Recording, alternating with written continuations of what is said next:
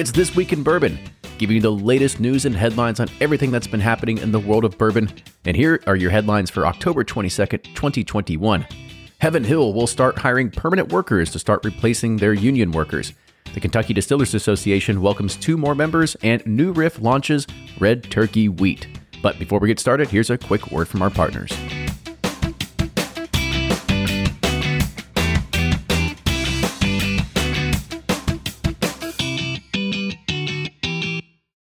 And they're off for another Give 270 2020 Unicorn Raffle. Your $20 ticket gives you not one, but 2 chances to win from our lineup of 20 Woodford Reserve treasures, including the grand prize, the rarest unicorn yet, the Woodford Reserve Kentucky Derby 150 Baccarat Edition. Only 150 bottles were made and is just like the one the Derby winning owner receives. Quit horsing around and get your $20 tickets now at give270.org. Charitable Gaming License ORG 0002703.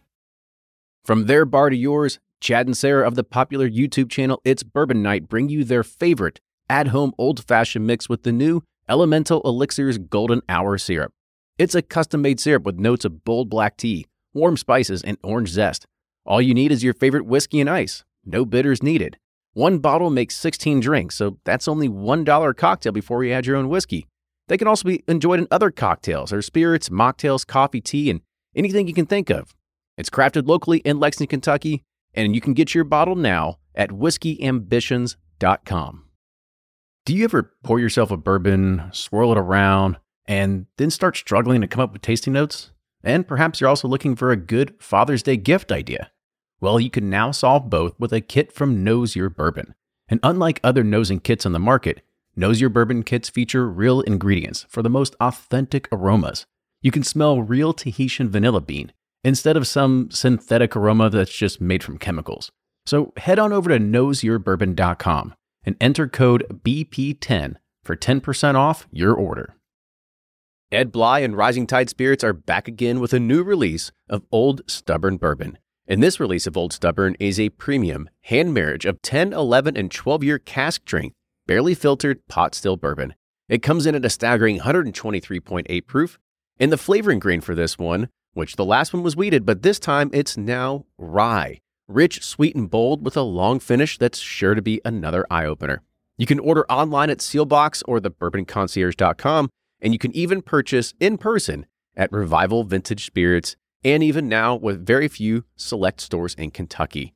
You can get it now while you can, but be sure to do it because it's not going to last long.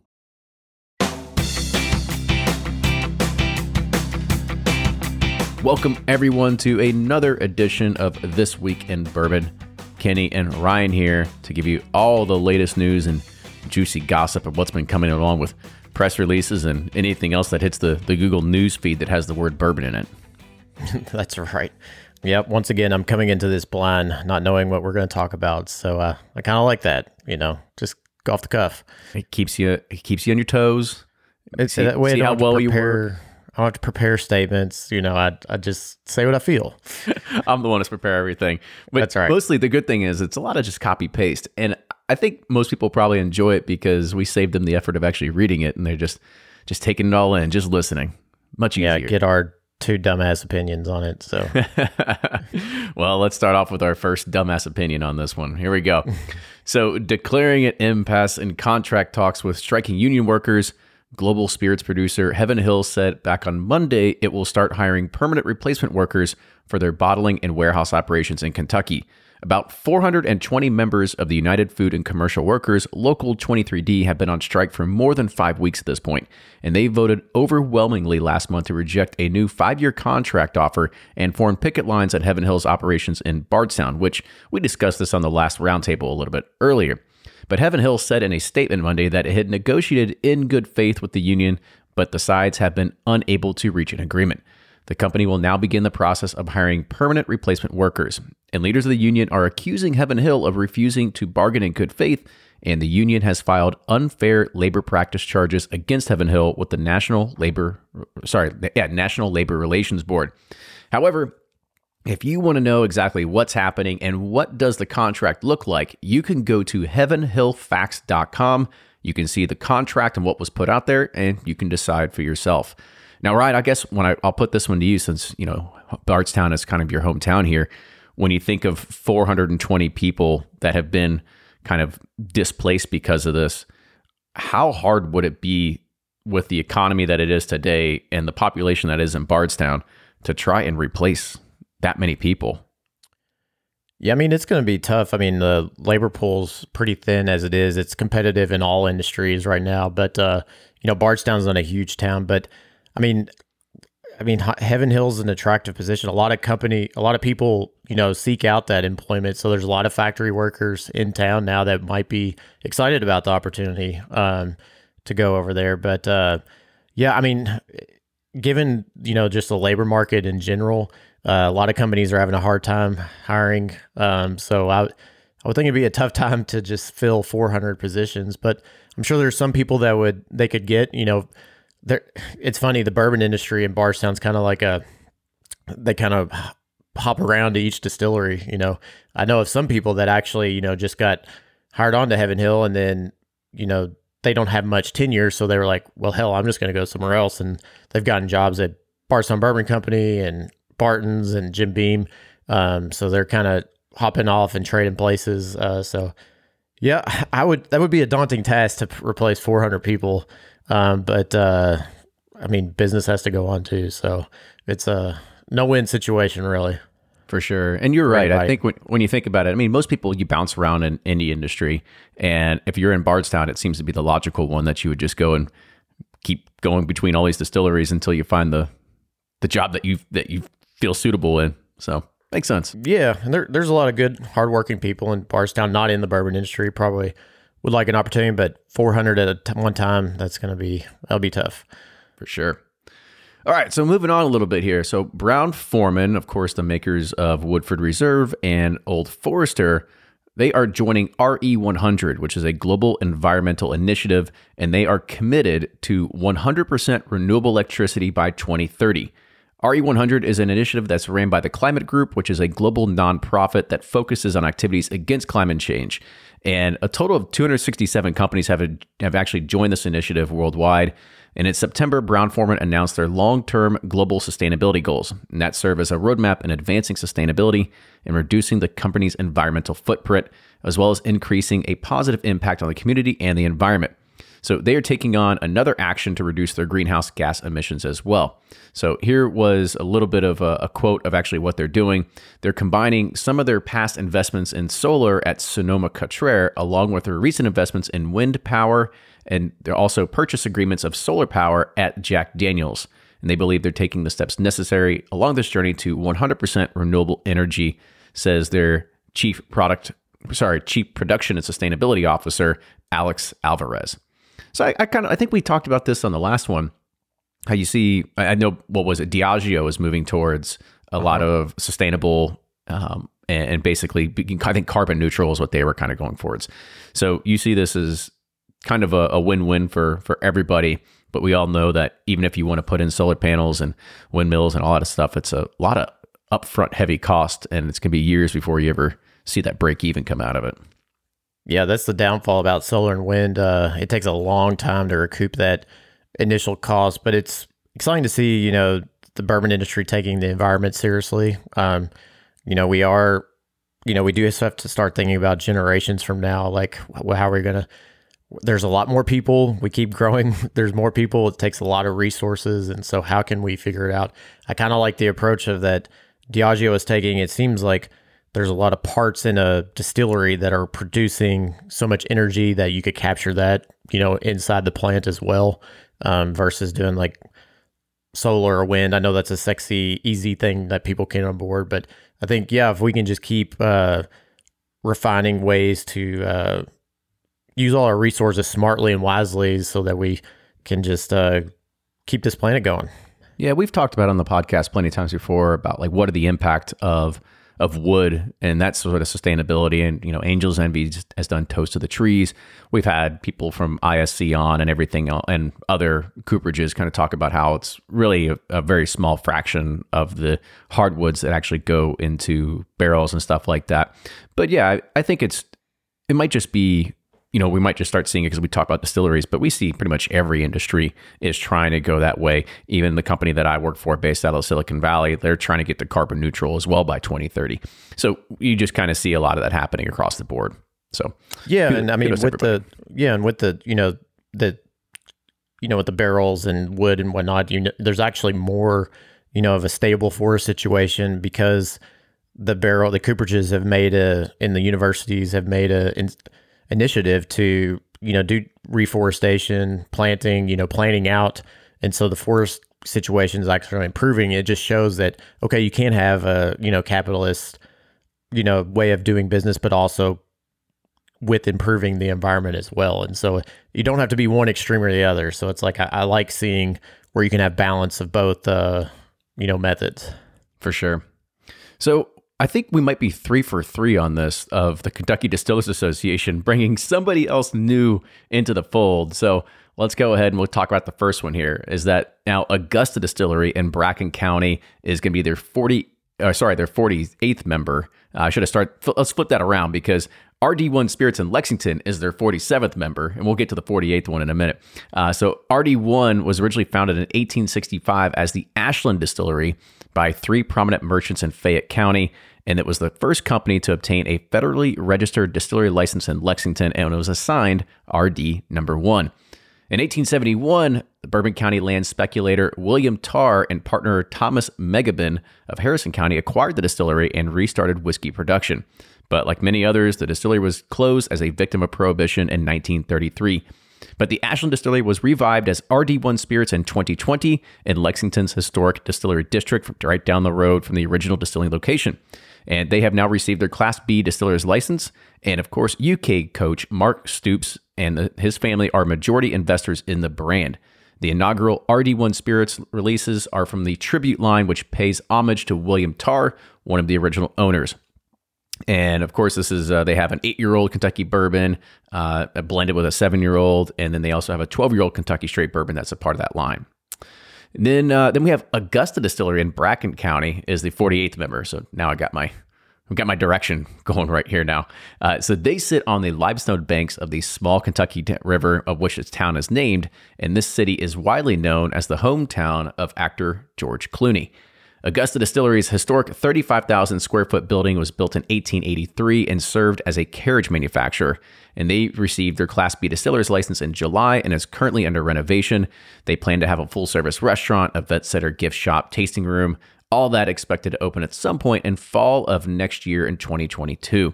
The company's debut product is Buckner's Single Barrel Bourbon, a limited edition 13-year-old cask strength release that was named for the Revolutionary War hero Captain Philip Buckner. So there you go. 2 more to bring to the So the RD1, did you say it's in Lexington or in Ashland?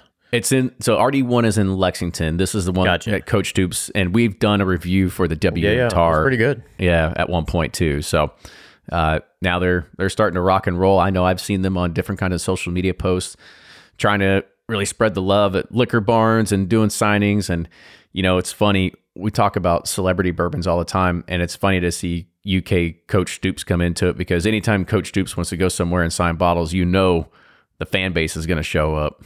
Oh yeah, that's an immediate like 100K bottle sales because Big Blue fans will buy anything that's associated with Kentucky. It's like anytime we won a championship, they had those Keeneland bottles. It's like, or they announced Maker's Mark Keeneland bottles with the UK's any blue wax. There people are going nuts over them. Yeah, start lining up now. I guess I think it might be interesting to see. Every year we do guesses on like what do we think is going to happen this year in bourbon and give our predictions. We usually do that in January. I don't think anybody really predicted that a head football coach would actually get into bourbon, but now I'm kind of wondering what else could like sports side kind of get into with the bourbon, bourbon is, because of course I think we could probably end up, we had Scottie Pippen come out this year as well, but I wonder if you're going to see more college athletic coaches kind of get into this. I mean, he's kind of setting a boundary, which makes sense in Kentucky, but who knows if this opens up the gates for other ones to kind of come in, because they all, you see it, you see people all the time where they've got to try to figure out like how do they divest and how do they bring extra streams of income in. And so they're doing commercials for health insurance, car dealerships or anything. Gas station. Yeah. Mm-hmm. And so this is more of it's not like a one-time, one and done kind of thing, but it kind of leaves a legacy where you can continue doing it long after your coaching career is over. Yeah, it makes me feel good that Stoops is going to be around because he's a heck of a coach and he's turned our football program around. So it makes me, if he's got money invested here, he's not going, it makes me feel like he's not going anywhere, but maybe not. I don't know. But it gets awkward, I guess, if he gets let go and be like, I got to go back to my distillery and I don't know. He's not going anywhere. I'm happy to have him. I'm not surprised. I'm surprised Cal hasn't done this because he's so like Mr. Marketing genius and like all over. I could definitely see him do it. I mean, Rick Pitino, when he was here, he had a restaurant, and it's like Big Blue, man. They'll do it. Like if Nick Saban did a bourbon in Alabama, I mean, good God, it'd fly off the shelves. So it's an interesting point. I mean, college fans are like really into. It's just like Slipknot or any other celebrity fans get around and they'll buy it even with it's good or not. So it's smart marketing. Yeah. We'll see what happens. I think it'll be interesting. Maybe 2022. We'll write that down as a note and maybe put that as a prediction. We got to just make sure that we let everybody know that Kentucky did beat Florida this year, Blake. So just let you know that, just in case you forgot. Just twist the knife while you're at it. That's right. All right. So make sure you catch next week's podcast where Ryan comes on and does a whole recap of UK sports for the week. That's right. Do our own little mini KSR. All right. So let's keep going. So the Supreme Court, and this is kind of a big setback because we've always talked about direct-to-consumer and shipping and stuff like that. And the Supreme Court has now declined to review the Eighth Circuit ruling for Missouri on a retail shipping case. And they issued its order list from its October 8th conference. So this petition sought to have the court overturn the Eighth Circuit decisions upholding Missouri's retail delivery laws. And it noted that the Missouri law does not violate the Dormant Commerce Clause and stands earlier this year as the court rejected it as it was a similar attempt to seek the same exact review from a Sixth Circuit Court decision that reached the same exact conclusion regarding Michigan laws, which basically says that the states can decide what they want and they don't have to allow shipping. So the plaintiffs' lawyers have at least 6 other cases working its way through the federal court system in their quest to get the Supreme Court to declare a national right of interstate alcohol shipping. So we just kind of looked at this as another setback for DTC and going across state lines.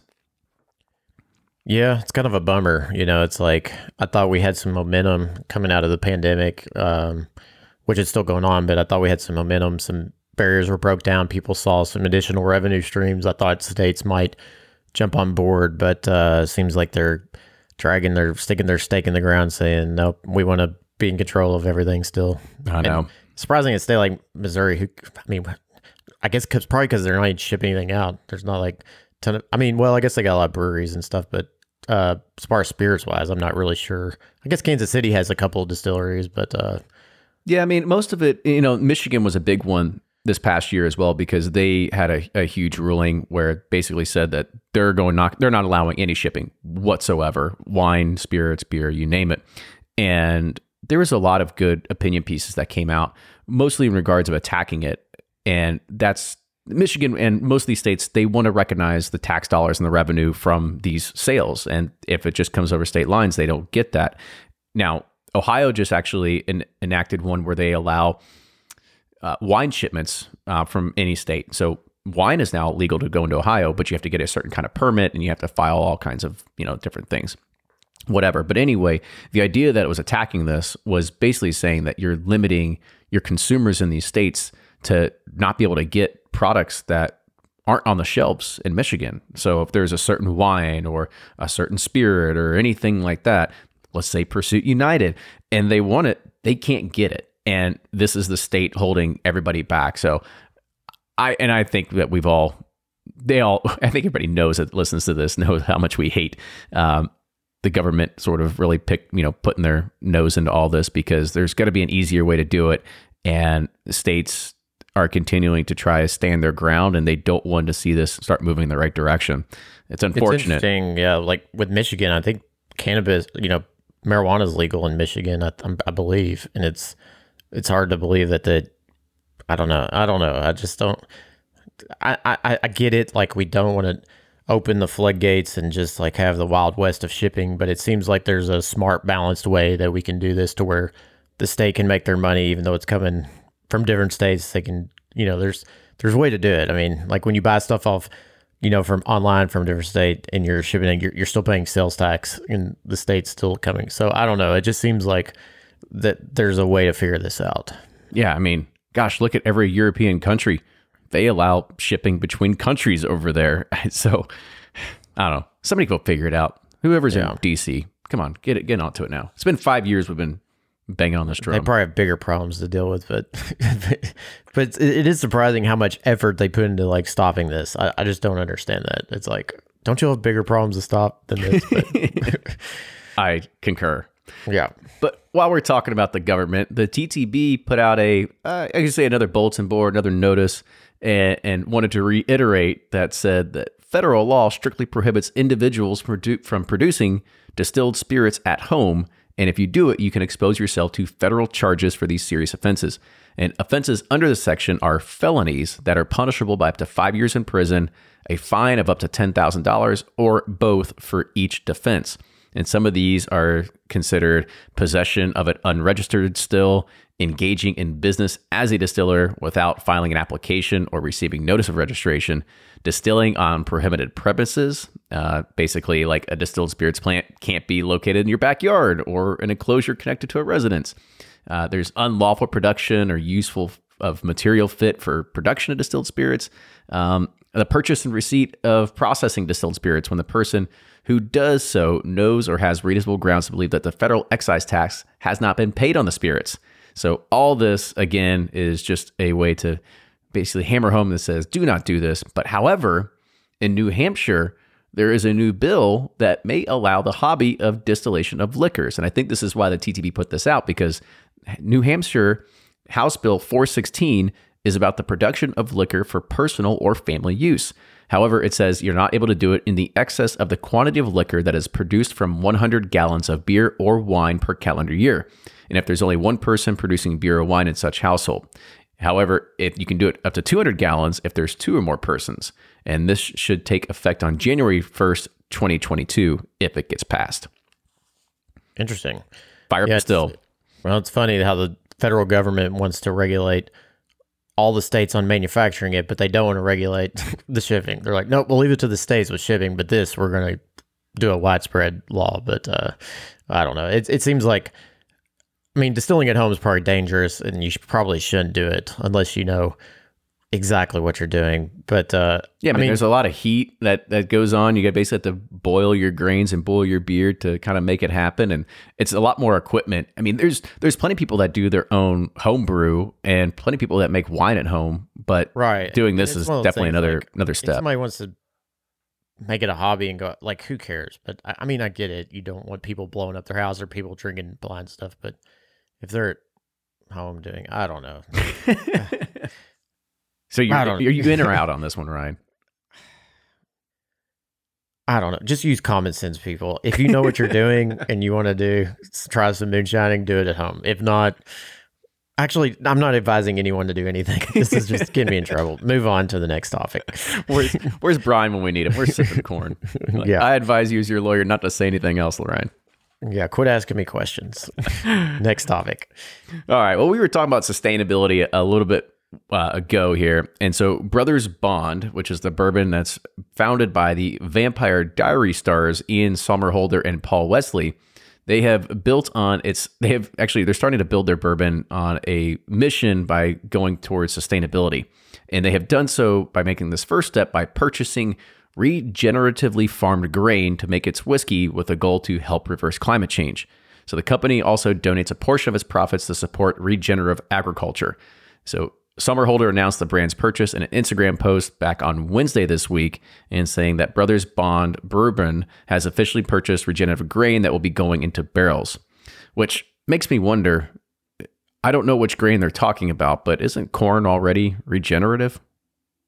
No, not really. You have to. I guess you're the ag guy here. So what's a regenerative grain?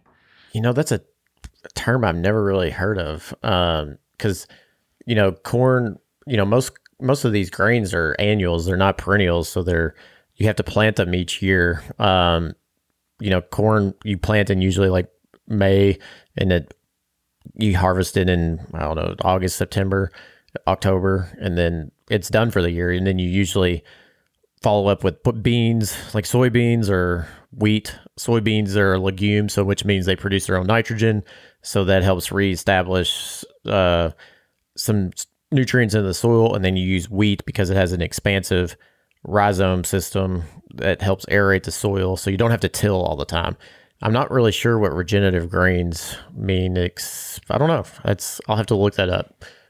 That's a term I haven't heard, and I have an agriculture degree, so maybe I'm failing. Sorry, Dad, you wasted all your money. Or maybe it's just something that's like brand new. You need to go back to school for another year and learn all the terms that came out in the past 5 years or something. Yeah, what we need is like what's his name on Joe Rogan, Jamie, to like Google this real quick and tell us what that is. What is it? So that I can have a opinion. It says regenerative agriculture abound is revolving around improving soil health as measured by soil organic matter, carbon sequestration, or water infiltration. Tactics include pasturing land, green and brown manure, and keeping soil covered at all times, ideally with a mix of plant species with a minimal amount of tillage to support the activity of living roots. So sounds like instead of using, synthetic nitrogen or synthetic fertilizers, they're using more organic based type agriculture methods, which is good on a small scale, but it's hard to do at wide scale. Good to know. Well, I guess they might be limited by that at a scale point, but who knows? We'll see. Maybe we'll ask him on the podcast one day if we ever get him on. Yeah. They were supposed to. They stood us up. They did. Okay, though. Stood up 3 times. 3 times they stood us up. Let's make sure they hear that. Now that you know, you heard it from our side. We're peasants. I get it. We're no vampires. Good. It's all good. But let's go ahead. We'll take a break here, word from our sponsors, and then we'll come back with some bourbon news. If you're anything like me, then you can't get enough about bourbon. And that's why I'm a subscriber to Bourbon Plus magazine. Bourbon Plus is a quarterly publication that tells the stories from the heart of bourbon, the farmers who grow the grain, the distillers who labor over the process, and the people like you and me who raise their glasses to celebrate it all. Subscribe to Bourbon Plus magazine today at bourbonplus.com, that's PLUS.com, and use code PURSUIT at checkout for $5 off your subscription. Shopify's already taken the cash register online, helping millions sell billions around the world. But did you know that Shopify can do the same thing at your retail store? Give your point-of-sale system a serious upgrade with Shopify. Shopify's point-of-sale is your command center for your retail store. From accepting payments to managing inventory, Shopify has everything you need to sell in person. And with Shopify, you get a powerhouse selling partner that effortlessly unites your in-person and online sales into one source of truth. Track every sale across your business in one place and know exactly what's in stock. Connect with customers in-line and online. Shopify helps you drive store traffic with plug-and-play tools built for marketing campaigns, from TikTok to Instagram and beyond. And get hardware that fits your business. Take payments by smartphone. Transform your tablet into a point-of-sale system or use Shopify's point-of-sale Go mobile device for a battle-tested solution. Plus, Shopify's award-winning 24/7 help is there to support your success every step of the way. Do retail right with Shopify. Sign up for a $1 per month trial period at shopify.com/bourbon, all lowercase, and go to shopify.com/bourbon to take your retail business to the next level today. Shopify.com/bourbon.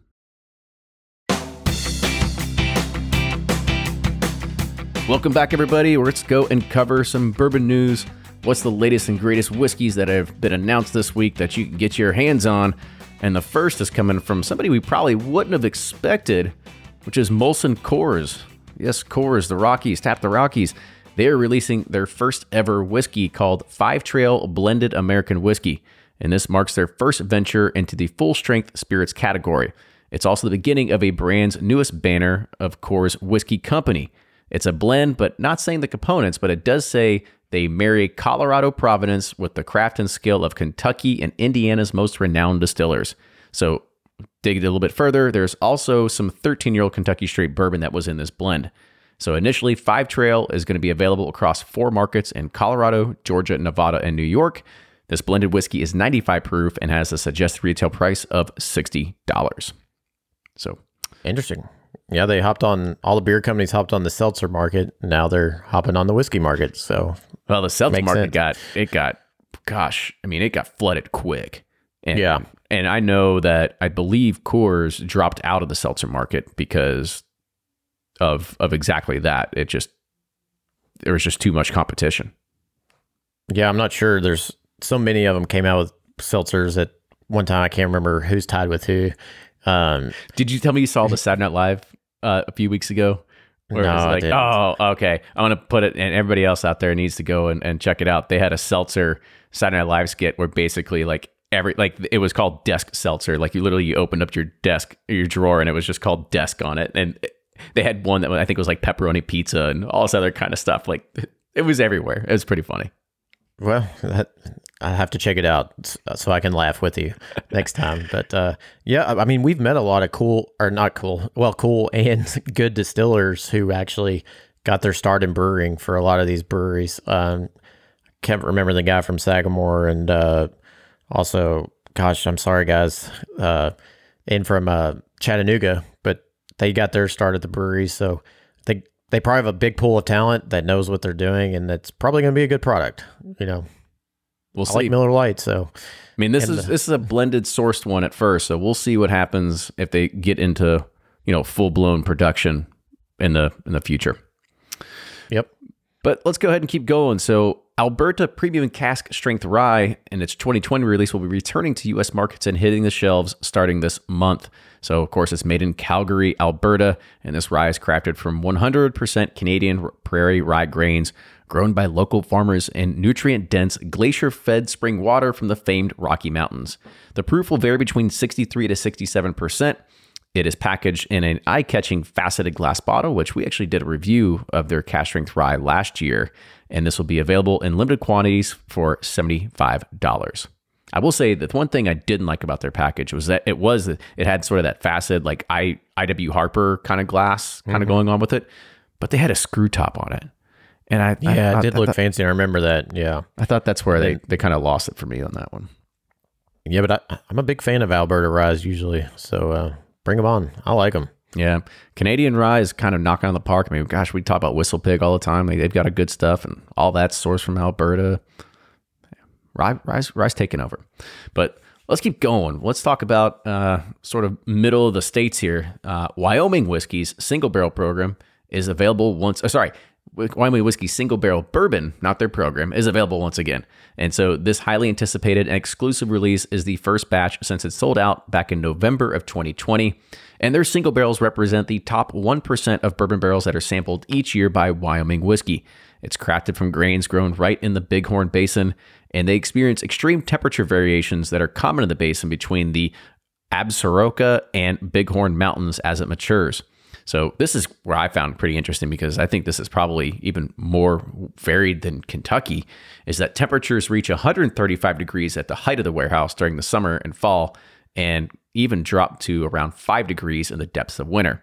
And in the summertime, the warehouse temperatures can swing 20 to 30 degrees and facilitate greater whiskey and wood interaction.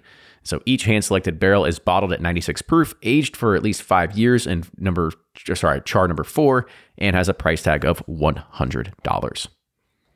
You know, I haven't had Wyoming. I've never had it. I don't think I've ever tried it at all. And I know Mr. Nally from Bardstown Bourbon Company helped get that one going, so I'm sure it's good. I need to try it. I need to find a bottle. Yeah, I could have sworn, I don't know, I have to go look, and maybe they sent us a bottle a long time ago, but I can't remember. I'll have to go and look around. We get every press release. I know that. So I would have remembered if they got us did. talking about them. They got that part. Yeah. I would have remembered if they did, but yeah, I'd love to go to Wyoming. And that's the interesting thing about these distilleries and warehouses out west, because you have those dry, arid kind of climates, and less humidity and huge temperature swings from night and day. Is that we found a lot of them, like Fraser Ranch, Woodinville, their product tastes really good at a young age because of that. So that's neat. Yeah, for sure. Send us a single barrel. I want to try it. Yeah, that's definitely. Let's go see if we can find one. Or we'll come out there. I want to see Wyoming. have us in for a single barrel pick. We'll do one of those too. Why not? Heck yeah. So let's bring it back to Bardstown. And this is a little bit more information than I usually do, but it's such good information that comes from Booker's and Jim Beam on this. I figured it's worth sharing because it just gives a little insight into the world of Booker No and stuff like that. So the third release of 2021 for Booker's is called the Bardstown Batch. And of course, this honors the home place of the sixth generation master distiller Booker No, along with several other generations of Beam family members. So Booker was born in Springfield, Kentucky, but spent a good amount of time in Bardstown visiting friends along with his grandfather, Jim Beam. After going to college, he moved to Bardstown full-time to join the family business, and Booker lived in Bardstown for more than 50 years and was well known to the community for his infectious personality. I know even Ryan had some run-ins with him probably during like football practices and stuff like that. But his ultimate host was always inviting people over to the house for drinks and dinner parties, and these events became well known across town, especially when Booker was serving his country ham that he would smoke right in the backyard. And at practice, he learned from his grandfather and one that seventh generation master distiller, Fred No, continues to this day. So today, Fred No lives in the same house in Bardstown that his great-grandfather Jim Beam lived in, and eighth generation master distiller Freddie No is right next door with his own family. So though Bardstown may be called the bourbon capital of the world to the Beam family, this place is just called home. So this is coming in at 125.5 proof. It is 6 years and 5 months old and will have a retail price of $90. Yeah, that last batch of Booker's we reviewed was, one of the better ones I've ever had. So I'm interested to try this one because that one was really good. And I like how they do these batches and give them cool names because there's so many stories with the No family. I mean, there's thousands of them they could use. So I love hearing each one as they come out. See, we have show notes. They have history. It's kind of, it's one of the other. Yeah. Yeah, we have 6 years of, they have hundreds. Yeah, hundreds of generations of, stuff like that. So anybody that didn't know, we're talking about Pursuit series and our show notes on the single barrels. That's kind of how we give our little spin on tasting notes. So make sure you go check it out, pursuitspirits.com. It's a nice little plug there for it. Yep. Shameless. Yeah, and actually we had talked about Whistle Pig already, but here's the next thing we'll talk about is that Whistle Pig has revealed the 8th edition of the Boss Hog called Lapu Lapu's Pacific. This is continuing the voyage across the Pacific, and the Boss Hog 8 features straight rye whiskey aged for nearly 18 years in new American oak. And this is followed by a double finish in high toast barrels that previously held small batch single island aged Philippine rum. The Philippines rum barrels for the Boss Hog 8 came from just a small island just southwest of Cebu. It's Cebu. Sorry if you're from there and I totally butchered your hometown. But these previously held rum between 7 and 10 years, and there was no SRP on the press release or anything like that. But I thought this was interesting. It has, again, 18-year whiskey, 18-year rye whiskey that was going to be in a toasted barrel that also held rum. I mean, that's got a lot of stuff going on there. Yeah, sounds like this is crazy. It's like a lot of different things going on. It's like we're gonna sit around the fire, and just see what crazy we can do for Boss Hog. I love it. It's like where can we find some random barrels from? I got a guy in the Philippines. You want him? It's got a toasted. Everybody wants to do these toasted barrels, but we're gonna do a toasted rum barrel. I love it. Just keep innovating. That's kind of what has to happen here. And speaking, I've never had a Boss Hog, so neither have I. Try that too. Neither have I. But the price is it's a tough one to swallow sometimes. But I do know that. Remember when we talked to Dave Pickerel about it, and he just said, "Yeah, I'm pricing at this because I don't want the secondary market to be a part of it." So let's see what this the price actually comes out to be. I'd be interested to see. Yeah, totally. So our last one tonight, last headline, and again goes into innovation, is coming from New Riff. And they have a new bourbon that's made from an heirloom grain called Red Turkey Wheat. This limited edition called Red Turkey Wheat Straight Kentucky Bourbon will be available in limited quantities throughout New Riff's home market in Kentucky this November.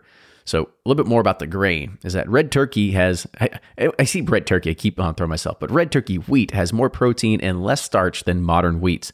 It has a decreasing yield, but offers a far wider and richer depth of flavors. In 2016, New Riff reached out to local artisan bread makers Blue Oven Bakery and asked if they were using any heirloom grains. They formed a partnership, and New Riff started purchasing Red Turkey wheat from the bakery. And for this first batch of Red Turkey wheated bourbon, the wheat was grown in Ohio and sourced from Blue Oven Bakery. It's mashed with New Riff's standard non-GMO supply of corn and malted barley. And this is going to be made with, the mash bill is 70% corn, 25% of the Red Turkey wheat, and 5% malted barley. It's aged at least 5 years, will be bottled in bond at 100 proof, and has a suggested retail price of $50. So I can skip the protein powder in my smoothie and just do this and get my protein for my bourbon. I love it. Yeah. Double dip. Just go ahead, get an ounce and a half in the morning before you head out. I think you can make that happen. Yeah, I mean, 20 push-ups, a shot, and you're out the door. Yeah, I mean, I've done the bourbon chase before, and it is crazy. People would run that, and then they drink bourbon on it. I'm like, how do you run 17 miles and then drink bourbon while you're doing it? They just did that bourbon chase last week, didn't they? Yeah. It's usually in first couple of weeks of October. Yeah, it was last week, and I remember I saw some pictures, some other friends on Facebook that went and did it, and I still think they're crazy. I don't think I'll ever do a bourbon chase. And by the way, explain people what the bourbon chase is, too. Yeah, so you start, I think at Jim Beam, and you basically run to most of the major distilleries. So you go up Jim Beam, then you run down to Heaven Hill, Maker's Mark, and then over to like Springfield and Danville to Harrodsburg, over to like Lawrenceburg, and then you go over to Woodford, and then the home stretches to Lexington. You finish in downtown Lexington. And so you usually have like about 7 team members, I think, and you run like 17 miles a piece, and you do it in a span of like 24 hours. And so each person runs a different leg. I was doing good until my last leg was in Woodford County, and it's all rolling hills up and down. And it was like 86 degrees, and I was like, I'm going to die. It's like, because you don't sleep, you just like, you trade off, and you're in a van. A van just picks you up like after you run your 7 miles, and then you just got to wait till your next turn, which is like 6 hours later. So it's fun, but I'm not going to do it again. Yeah. I think by like mile 3 or 4, I'd have to have somebody tap me out. I haven't ran in it forever. So me just actually trying to pick it up and go run a marathon ain't happening.